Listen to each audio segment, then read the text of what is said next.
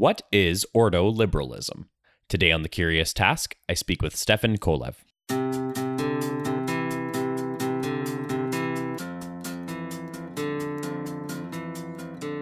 Welcome to The Curious Task from the Institute for Liberal Studies, where we explore economics, politics, philosophy, and other ideas from a classical liberal perspective. I'm Alex Aragona, your host, and today I'm speaking with Stefan Kolev. Stefan studied economics and business administration at the University of Hamburg from 1999 to 2005. From 2006 to 2011, he wrote his PhD thesis in economics at the University of Hamburg on the history and political economy of neoliberalism. During his studies, he was a fellow of the Friedrich Naumann Foundation for Freedom.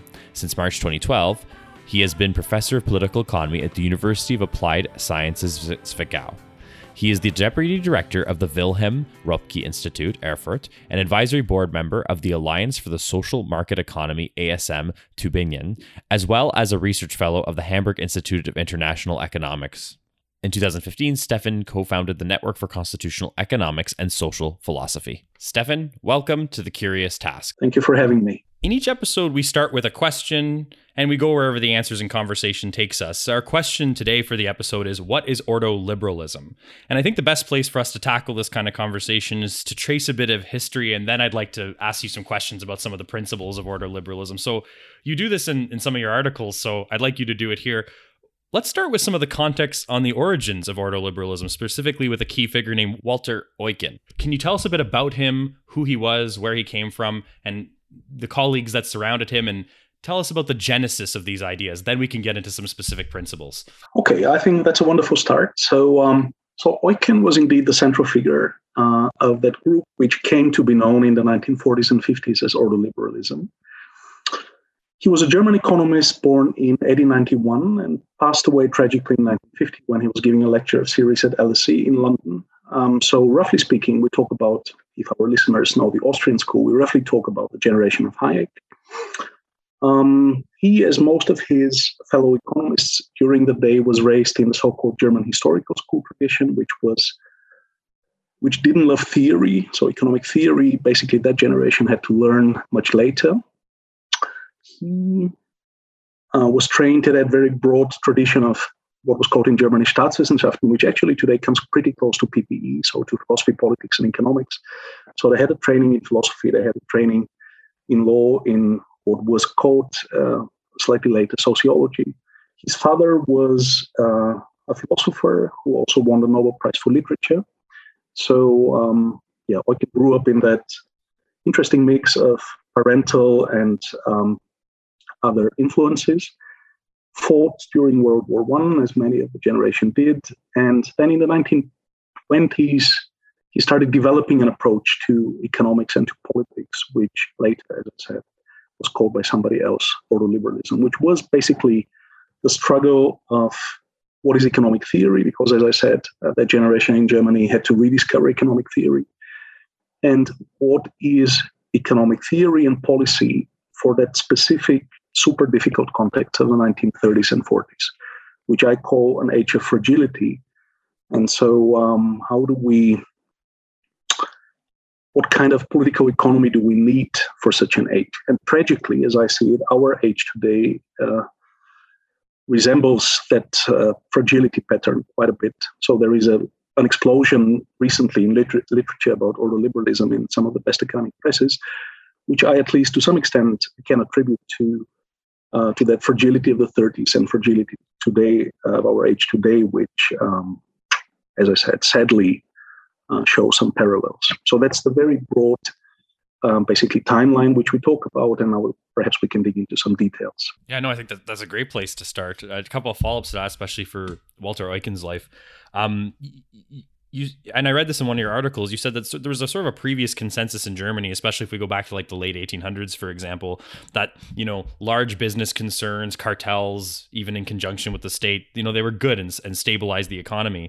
And you noted actually that Eucken and his associates and students for a while were either in associations or within ministerial bureaucracy. And they observed the deepening entanglements between the state and business power and things like that. Could you talk a bit about that? Because I think it's interesting that people from that context might come to ideologically believe that's a good thing, but they went the other way. Indeed, the German tradition somewhere in the late 19th century became very friendly to monopolies and cartels. They were seen both by economists and especially by lawyers as something which stabilizes the economy during crises, right? So whenever you have a depression, which you already had in the late 19th century in Germany, people thought, well, again, lawyers and economists thought that cartels, being that coordinated structure of large companies or companies of any size, actually stabilized the economy during that crisis, so that the downturn doesn't get as severe as it could get, they thought, right? So that was a pretty strong opinion, which was also legally codified by some important verdicts of the imperial court. So that was really the intellectual climate. Of course, that was not tragic until World War I, because you had a very open economy, right? So in an open economy, cartels was not as painful and problematic as they became during World War I, where, of course, the integration of the global economy fell apart. And also after World War I, the integration never came back to the 1914 levels. So in such a context, that heavily entangled economy really became a problem. And as you said, many of these economists had some professional experience in what we would call today lobbyism of all kinds, so associations in Berlin and elsewhere lobbying for their special interests. And so the general aim of ordoliberalism, which is to counteract power in the economy, but also in society, had quite a bit to do with that heavily, of that super problematic entanglement between special interest groups, economic policy, the upcoming of interventionism after World War I, and it was an entanglement which they really struggled and fought mentally how to actually disentangle.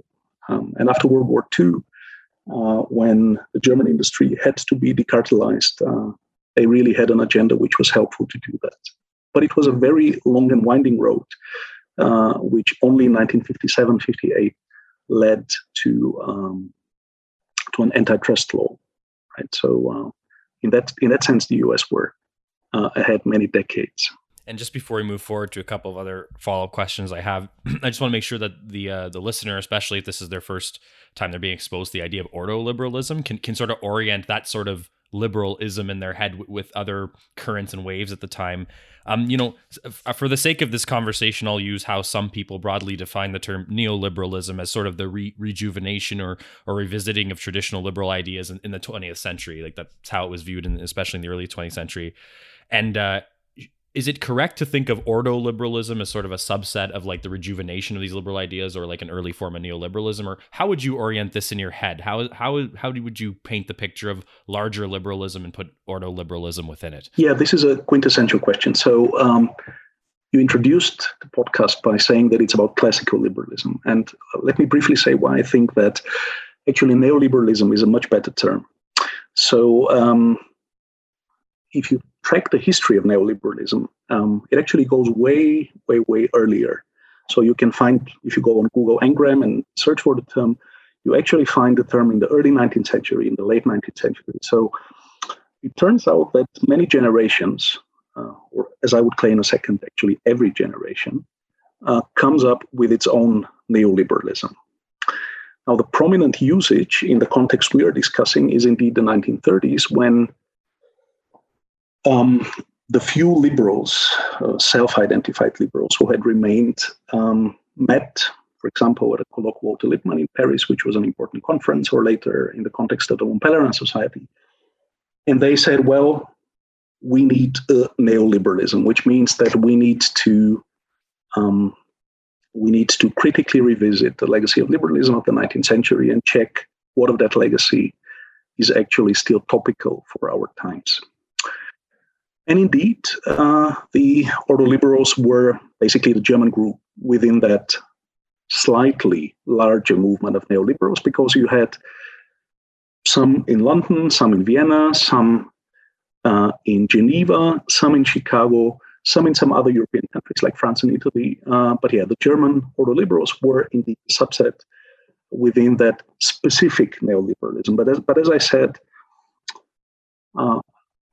neoliberalism can actually mean two things. So either we try to find something substantive about, well, this is the difference between neoliberalism and paleoliberalism, for example, or what I propose is actually a procedural reading of neoliberalism, which means that the history of liberalism can be subdivided into a sequence of neoliberalisms, which means that anybody in the history of liberalism whom we remember, and we have forgotten quite a few people, some of them rightly so, but those whom we remember were actually all neoliberals. Like, for example, Adam Smith was a neoliberal vis-a-vis John Locke, or John Stuart Mill was a neoliberal vis-a-vis Smith and Locke, right?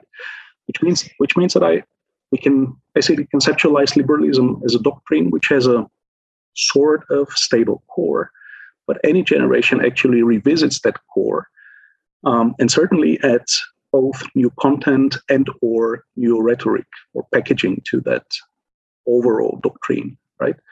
And so by that, I believe the 1930s was a specific and important neoliberalism, and as I said in the beginning, one from which we can learn today. But I find it helpful to see the whole development of liberalism as that sequence. And let me briefly say why I don't like the classical liberalism term as a self-identifier for people like myself. I think so I used to call myself a classical liberal. Today I call myself a neoliberal.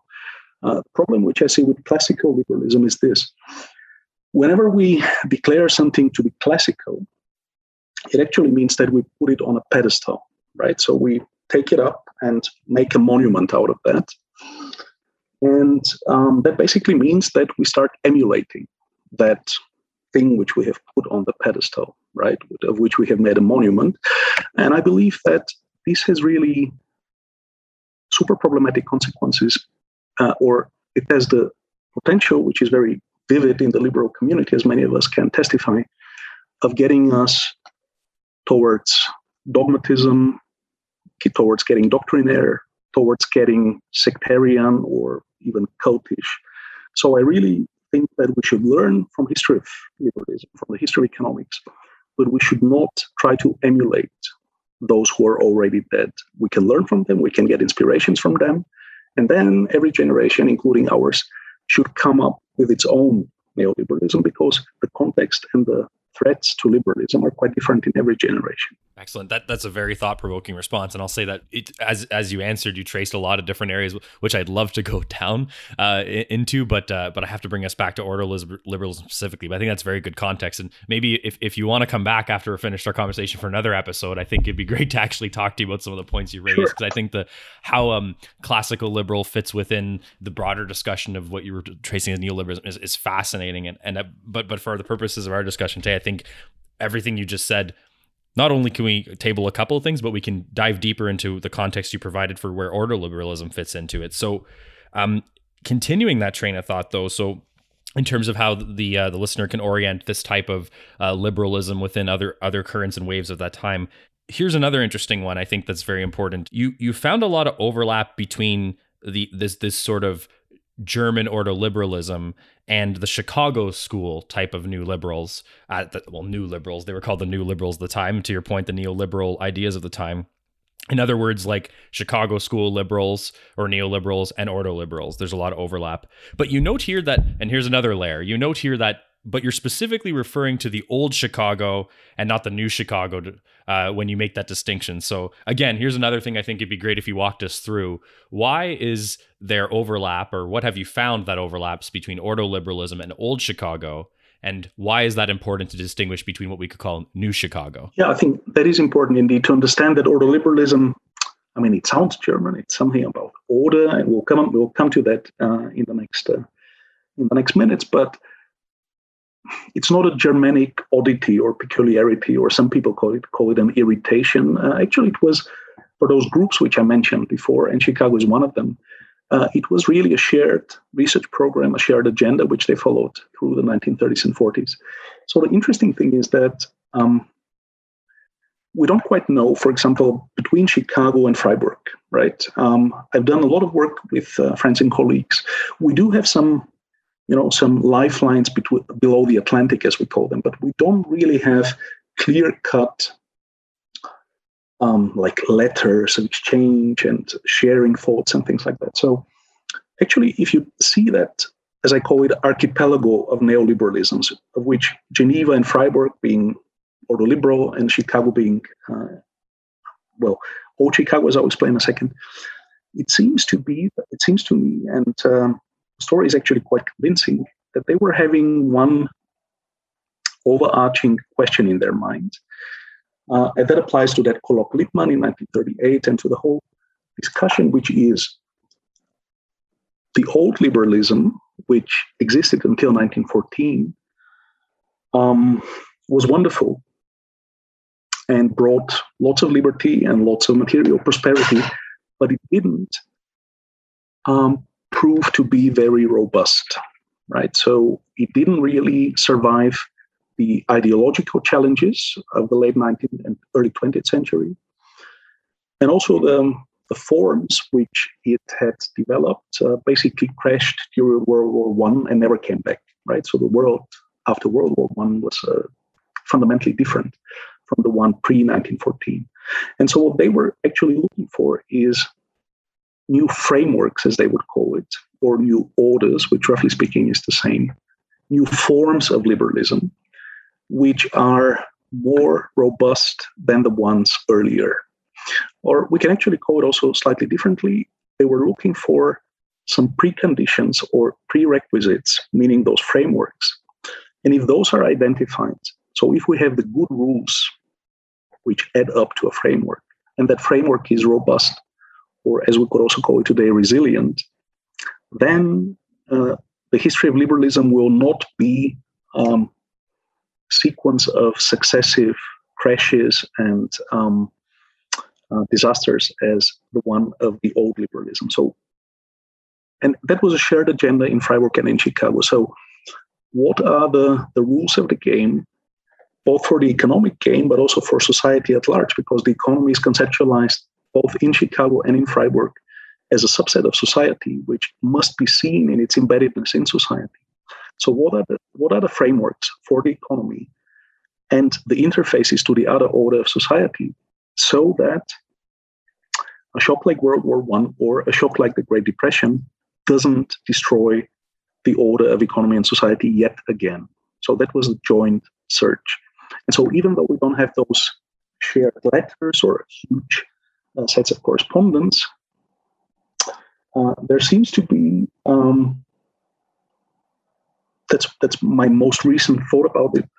I think they were living in such a similar world, despite the differences which you had on both sides of the Atlantic, that search for a robust order which will survive shocks of that kind was actually something fundamentally shared. And that's how we get to those similarities. So the similarities on a more practical level are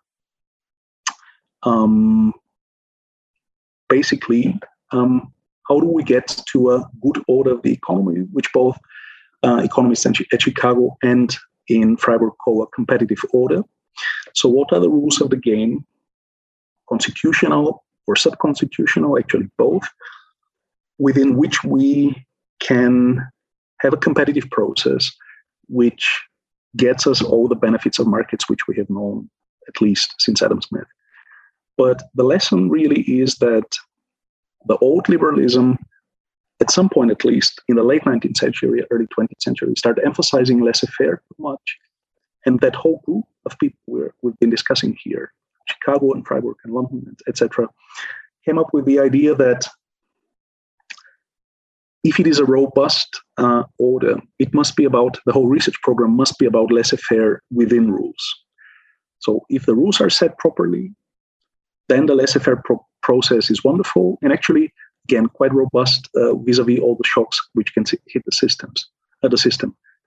If the rules are defunct, as they turned out to be earlier, laissez-faire doesn't serve as well because the shock destroys the system yet again. And the new Chicago question, which you also posed, is basically answerable in that way. After World War II, once the order got sort of robust, in the sense that you had the Pax Americana and everything was, at least as seen from today, a pretty stable world, the new Chicagoans, meaning Milton Friedman and George Stigler, even though Friedman is a complicated case, he actually kept, to a certain extent, the spirit of old Chicago.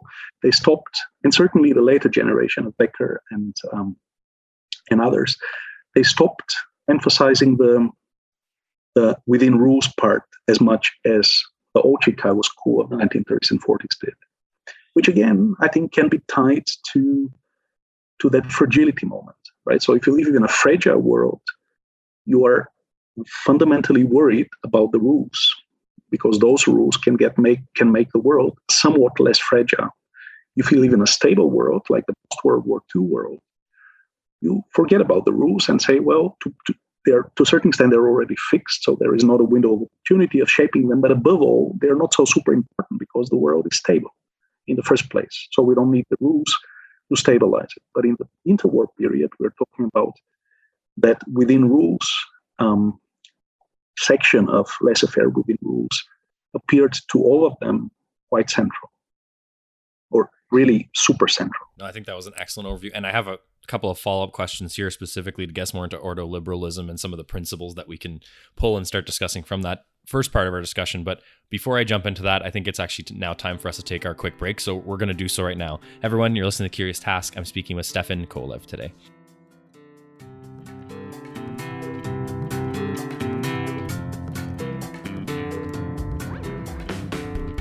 Curious Task is a podcast from the Institute for Liberal Studies. Feel free to send questions, feedback, guest recommendations, or anything else that's on your mind to curioustask@liberalstudies.ca. A special thanks to our supporters on Patreon, including Daniel Beer, Danny Leroy, and Elizabeth Aragona. Remember to like us on Facebook, follow us on Twitter @The Curious Task, and rate us on Apple Podcasts or wherever else you're listening to The Curious Task.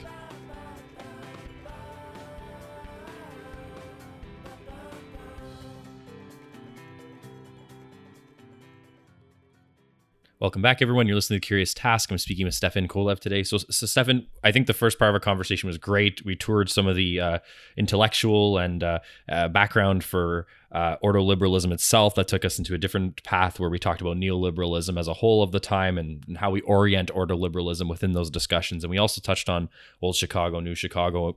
Great foundation to drill deeper into ordoliberalism. Now we've oriented ourselves even further with some of these traces. So I'm going to drill into a couple of points that I noted down that you sort of traced as you went through, but now we can get into them a little further.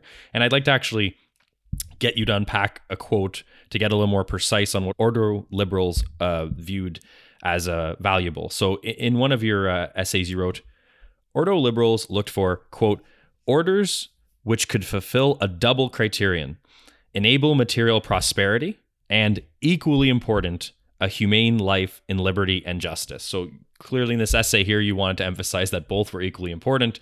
That implies that some people might lose view of that or not view them as one and the same in terms of importance. So can you unpack that a little more? Why is this uniquely ordoliberal in a certain way? As you mentioned in the introduction, I'm only an economist. And economists have, as all professions, some professional deformations. So whenever economists, like today's economists, but I would say, as we'll explain in a second, also much earlier economists, one of our deformations is to only think about material prosperity. So if an order serves the economy well, if there is some degree of efficiency which has been achieved by that order, many economists already in the 19th century would say, well, we're good.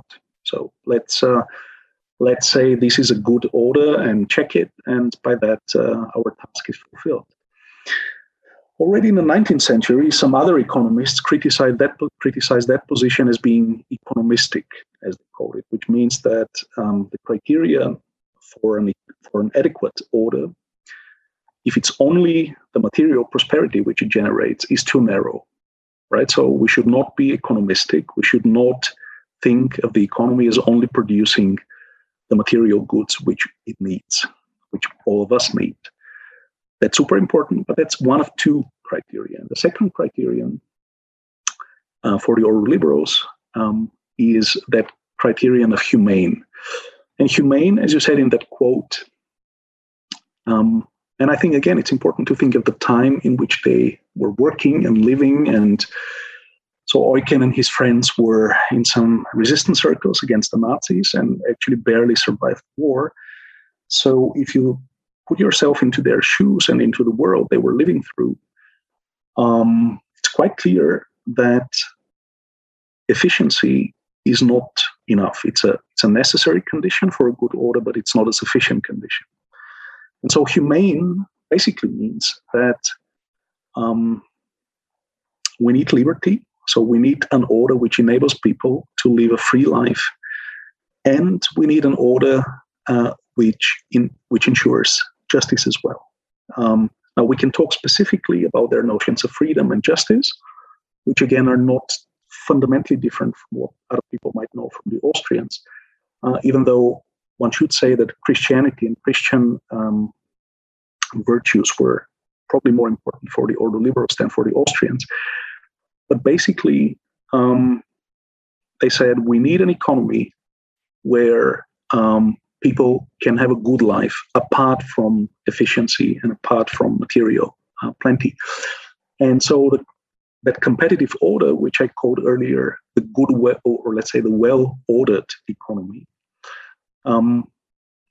fulfills both criteria. It's not only productive, it not only generates innovations and cheaper products and all of that, but it also enables that humane life, because competition, as the Ordoliberals see it, is a disempowerment instrument, right? So the more competitors that there are on the other side of the market, the less power those people have over you on the labor market, on the commodity market, right? So, and the less power they have over you, the more, let's say, the more autonomy in what you do, and the more autonomy over the prices you negotiate with the other side of the market you have.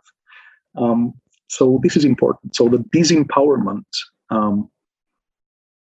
slogan, which is, by the way, equally powerful in Chicago at the time, because during the New Deal, you have similar entanglements of special interest groups and the state. So disempowerment is basically the key to ensure that humane order. And for the disempowerment, you need competition. And that is why a well-ordered economy is the competitive order. And I do want to drill a little further into that by saying, so like, and as you've noted here and in some of your essays about this, that sort of the quote arch enemy for the Ordoliberal was indeed power, just as you were starting to talk about.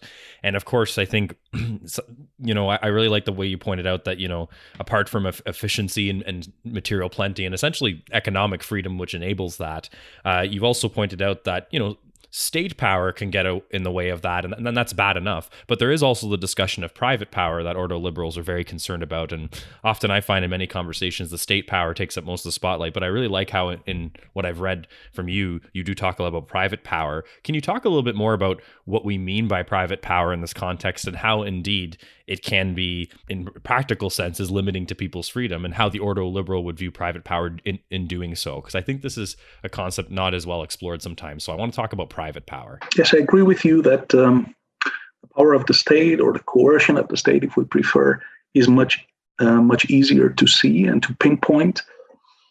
Private power is much more ephemeral, and we live in a world today that's important to understand. So I agree with you that especially many liberals downplay the importance of private power, but we live in a super integrated global economy where markets are as integrated as they have been, let's say, pre-1914, or perhaps even more integrated. On integrated markets, private power, meaning some monopoly, cartel, and things like that, are actually not super problematic because markets are mostly contestable. And so if somebody has a power and abuses that power, that basically pulls competition to that market, and then the monopoly or cartel quite soon afterwards is either disappeared or irrelevant. But again, it's important to think of their time. So the 1920s, but especially after the Great Depression, was a time of disintegrating markets, right? So the global market fell apart and even more apart, et cetera, et cetera. So that process of disintegration actually left the individual, let's say, national markets or even regional markets more and more fragmented.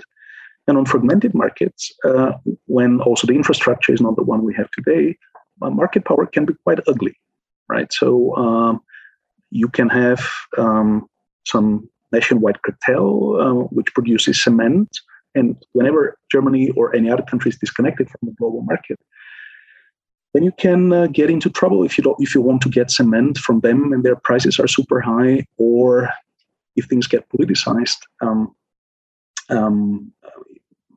If some politician doesn't like you, you cannot get cement, even if you wanted to pay the high price. What is important about private power is also that it's not only, or as I would say, not primarily the private power, which is the ugliest. The ugliest is really the combination of state and private power, right? So whenever you have cartels and monopolies and the associations which represent those tendencies, we can call them lobbyists, which is a nice term for something which is less nice, I believe. But they are incentivized in many ways to capture the state and to see the state as a prey from which they can extract ever more privileges and rents. So even if private power is not so painful on markets, which is, as I said, the case on open markets, it is a politico-economic threat to a well-functioning society, because those groups organized in Berlin or today in Brussels or in Washington or in Ottawa, they have that constant reaching out for the state, constant, in a certain sense, in a democracy, that's okay, but there is a thin line between what is okay and what becomes rent-seeking and extraction of rents and privileges. So this can actually get quite ugly. And they were seeing this thing taking place in the 1920s, which was new, because again, pre-1914, extremely open markets, the state was much smaller, so World War I made the state in Germany way larger and way more comprehensive in the way it managed the economy. And so this is, as I see, the real threat of private power. Not so much the dictating of prices or wages or interest rates. That can be unpleasant, but the ugly part is really the combination of private and state power. And that's why I think we have to be attentive to the two. There is no way to think of a society without power. I'm very far from being an anarchist, and I find that for many reasons and after many debates, a pretty naive position. So the task here is not basically to accept that the human being in its anthropology has some drive for power, which is, as I see it, impossible to destroy or to tame. What we can do is try to civilize it and to make the effects of those power entanglements, which we aim at, as bearable, as livable as possible, right? So, in this attempt of the Ordoliberals to basically conduct economic policy not so much by the discretion of politicians and bureaucrats, but by rules, and those rules should be as general as possible, is precisely that attempt to leave as little loopholes and as little exemptions and as little discretionary rooms where somebody in the German Bundestag or in the Canadian Parliament can leave room for yet another privilege and rent, right? So the whole program of rule-based policy, as we could translate that strange German term of Ordnungspolitik, is really to try to tame and civilize as much as possible that urge for power, which is both visible in politics and on markets, and especially when those two start combining, as they constantly do. So, you've sort of established again that there's these, there's both the private and public aspect of our discussion, or in other words, there's sort of two arenas that the Ordo-liberals would be concerned about: the economic and the political. On the economic side, you did talk about, a disempowering sort of force is obviously markets and competition. And I want to talk to you a bit more about that, because one of the things I gather from a couple of your essays about the history of ordoliberalism, and this ties back to your discussion about laissez-fairing the laissez-faire argument too much, if you will.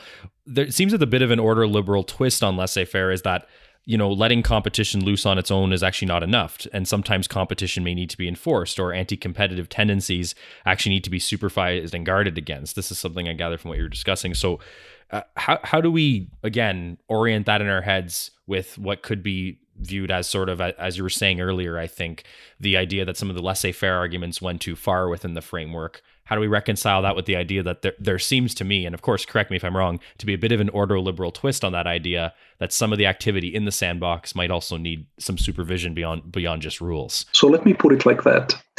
Eucken and his colleagues, so it was a school of law and economics, basically, we can say, came up with certain principles.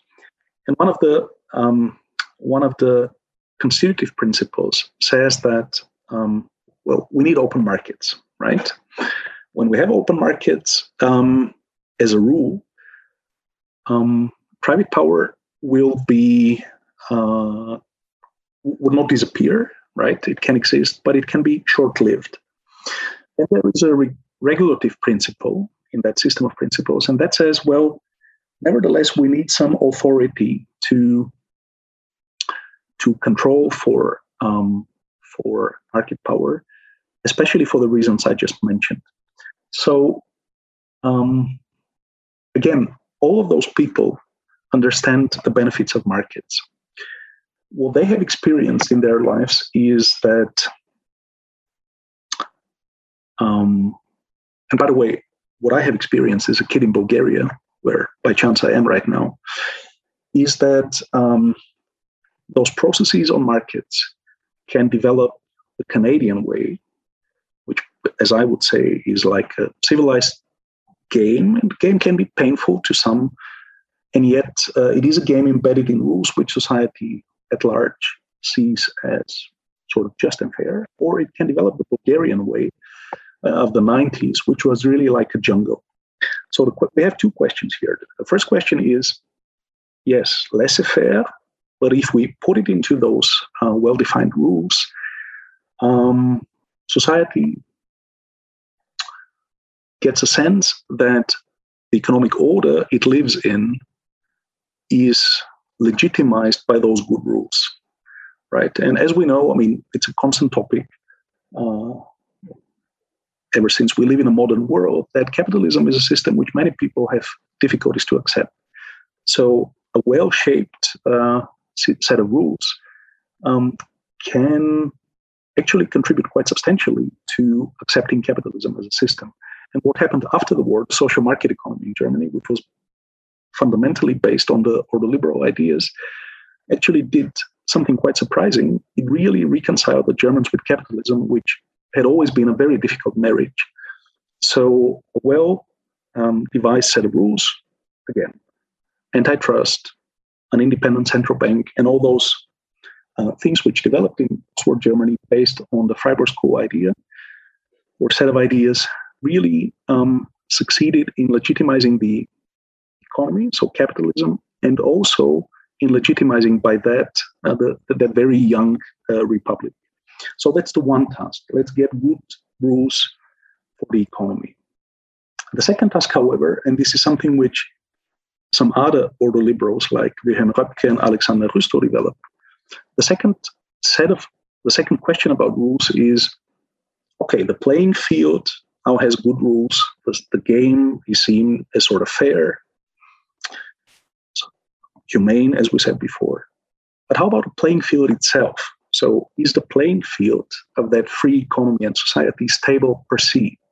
Or does it need some stabilizers which prevent something like 1917 in Russia or 1933 in Germany from happening again? So basically, what are the pillars on which a free society is actually based?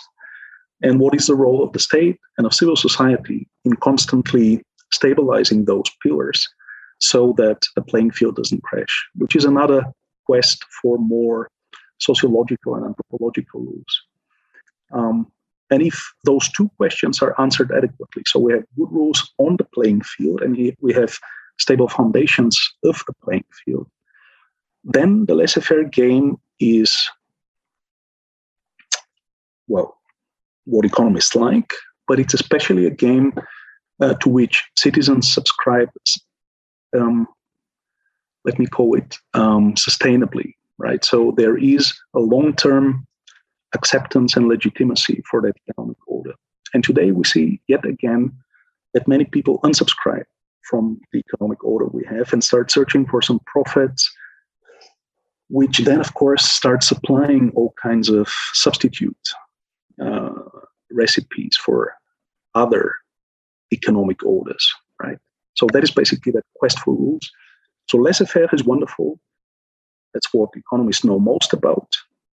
But here we have a group of lawyers and economists, and they said, well, let's try to prevent that wonderful playing field from being a jungle and from being a jungle on unstable foundations. And going further into that point, specifically in the political sphere and the political arenas, because you were talking about how the Ordoliberals were concerned about not only the rule of law, but in the sense like legislation and rules of the game that are as general as possible, tying that back into what you were talking about as rent seeking and lobbying and things like that. I think it's very important to note that, as you were saying, it's probably natural in these systems to understand that there's always going to be some form of lobbying or rent seeking attempted by other private power, like let's say business. Of course, if the rules remain and the approaches remain as general as possible, that'll mitigate the threats and the negatives that could come from the rent seeking. But I think the biggest risk, as you were saying, to the order liberal in the political arena is when the rules become less general. Not only are you enabling more rent seeking and lobbying, which is one thing unto itself for privilege,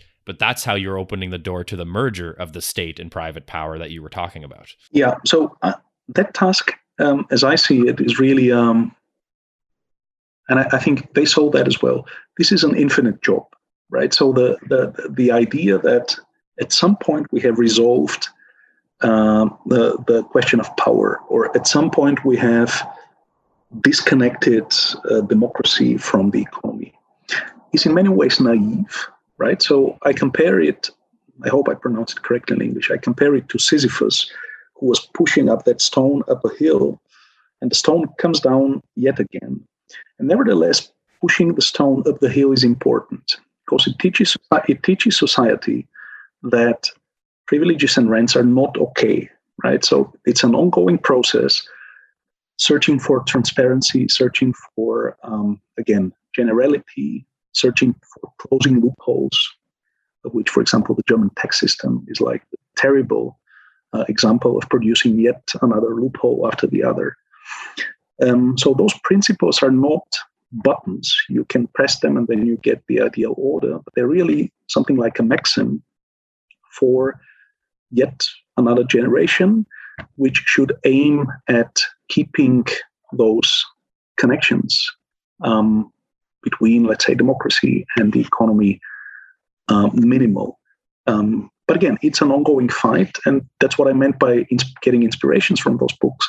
Every generation, if it understands the importance of those general rules, should strive yet again for them. So let me put it like that. Those people understood that society is a system of interdependent orders, right? So you have the economy, you have the legal order, you have the order of the state, you have the order of science, you have the order of religion. They are not disconnected. Actually, quite on the contrary. Interdependent means that they're connected by, as I draw it, by arrows.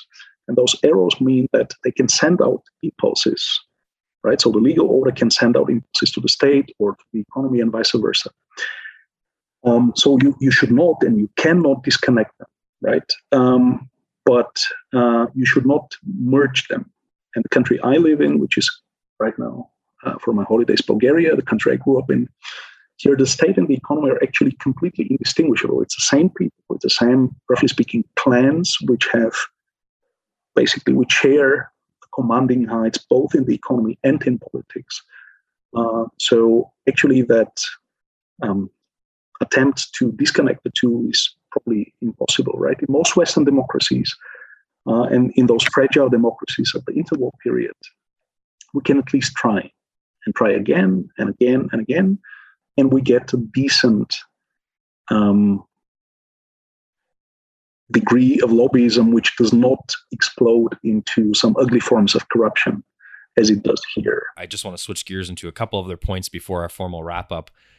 One of them is the order liberal view, and I know it'd be hard to talk about every specific figure in order liberalism and get into too many specifics, but generally speaking, can you give us a flavor of the order liberal view on the ideal position of the state in welfare or social safety net, for instance? What sort of general sentiments come from this crowd in terms of the state's role in ensuring the welfare of its citizens, beyond the things we talked about in the economic arena and the political arena, in terms of competition and corruption and so on? So social security is important for them, also, of course, in the German context, because it existed way since the 1870s and 80s. So the social question was there, and of course, they lived in a time where poverty and unemployment were huge, especially after the Depression.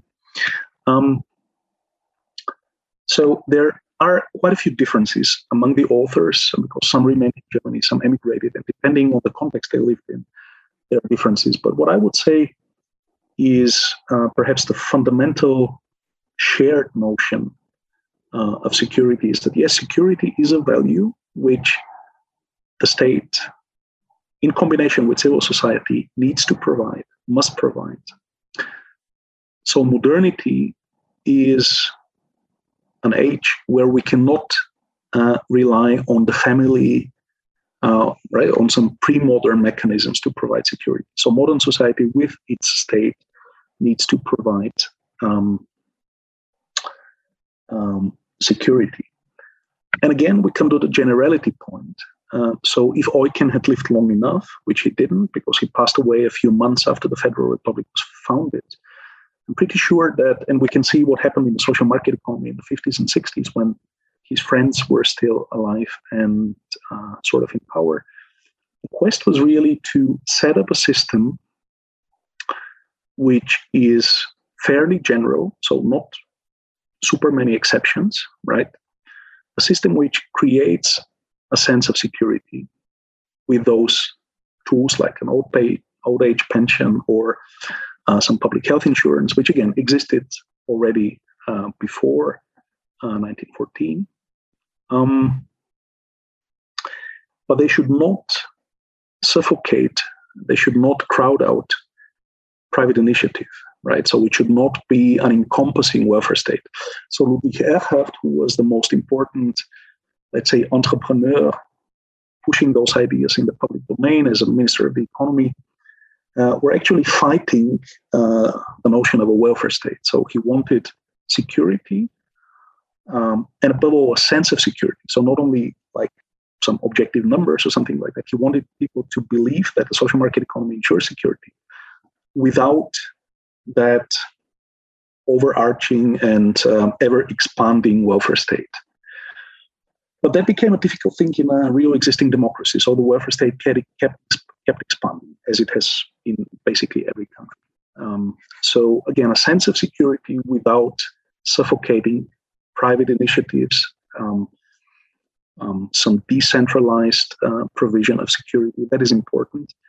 And sort of a limited network of security as opposed to an ever-expanding scheme of securing everybody against anything on a super high level. Yeah, no, I think that's a very important distinction, right? The idea of like a social market economy versus a welfare state that covers different aspects of your lives. Like, would it be fair to summarize it in saying that, like, you know, for example, the Ordo Liberal would be, and back to our generalization point and all the other great things we discussed today, that the Ordo Liberal would be more in favor of something like a universal basic income or a negative income tax versus, for instance, a series of tax credits or whatever to put your child in soccer or something like that. You know what I mean? In Canada, like, for example, I always make fun of the sort of welfare chasing that a lot of Canadian governments do, where there's always like a little pot project for someone's different activity where they can get some money from the government if they are doing X, Y, and Z in their lifestyle. Whereas to me, that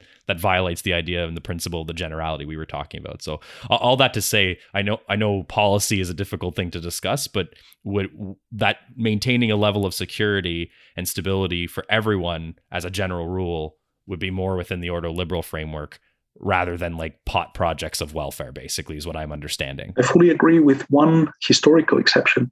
You must of course understand that the post-war German society had many super difficult questions, like what do you do with widows? What do you do with veterans and things like that? So, or what do you do with the destroyed cities you have? So in those contexts, it's very difficult to remain general because treating unequal things equally is very unfair, right? So having that very polarized society also in terms of assets, the one has a horse because he just come from the eastern parts of the country. The other one still has a house because he was lucky not to be bombed out. So I think in principle, I agree if they had lived like until the 70s, but in the 50s and 60s, there were still those wounds from 2 world wars, hyperinflation, et cetera. So, and that's important, their political economy is for the time. We can learn a lot from it, but it has been compiled for that specific context. So that's why I always say, well, I believe that's what they would have said. But again, they were writing for the painful moments which they had to live through. And those were like super difficult with many specific social questions which had to be addressed separately. And I'm just going to move us ahead to our formal wrap up here, Stefan. I think, we've talked about a lot, and our time has wound down here. And at the end of the conversation, I always want to make sure that the guest ultimately has the last word to put a finer point on our conversation. So let me ask you what is my final question to all our guests, which is, what do you ultimately hope are the main takeaways here for someone listening to you on what ordoliberalism is and what the principles are? And in other words, if you wanted someone listening to take away one or two or just a few things from this conversation, ultimately, what would those be? Okay, so point number one, laissez-faire within rules, which means that, of course, liberals are for liberty, but liberty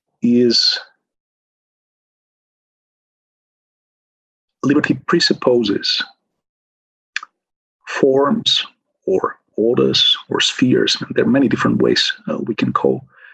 And only then is a free society a livable society, a society in which we really want to live. So that's point number one.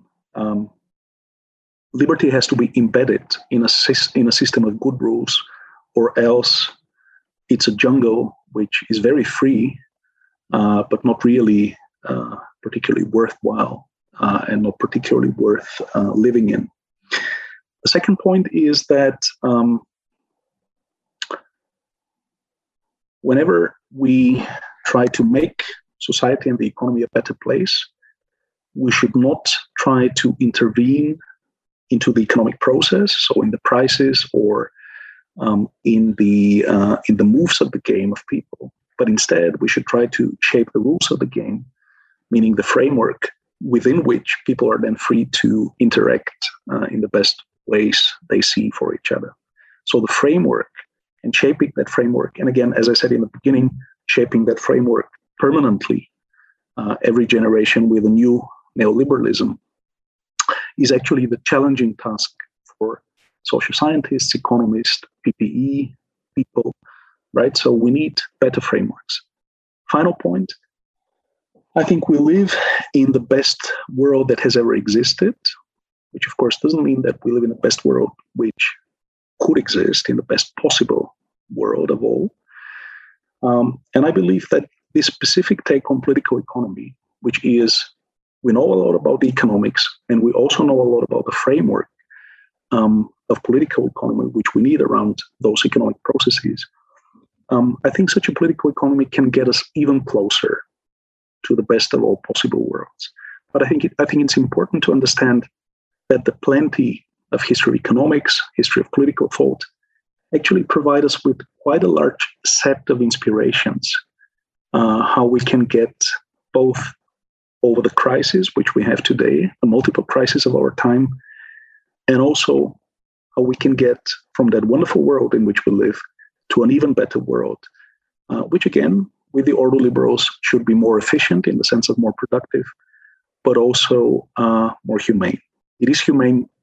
It's very humane as compared to all worlds which we have experienced, but there is still some room for improvement. And I hope that this historical approach to political economy can help us to get there. Excellent. I think that's a great place to leave it. Stefan Kolev, thank you very much for joining me on The Curious Task today. Thank you, Alex. It was a wonderful conversation, and thank you. Quite inspiring, and it always makes me think of some things I've thought for quite a while in some new ways. So thank you so much. And thank you for being on. I enjoyed it very much as well. And I hope you'll come back and we could talk about some other stuff maybe one day. Anytime.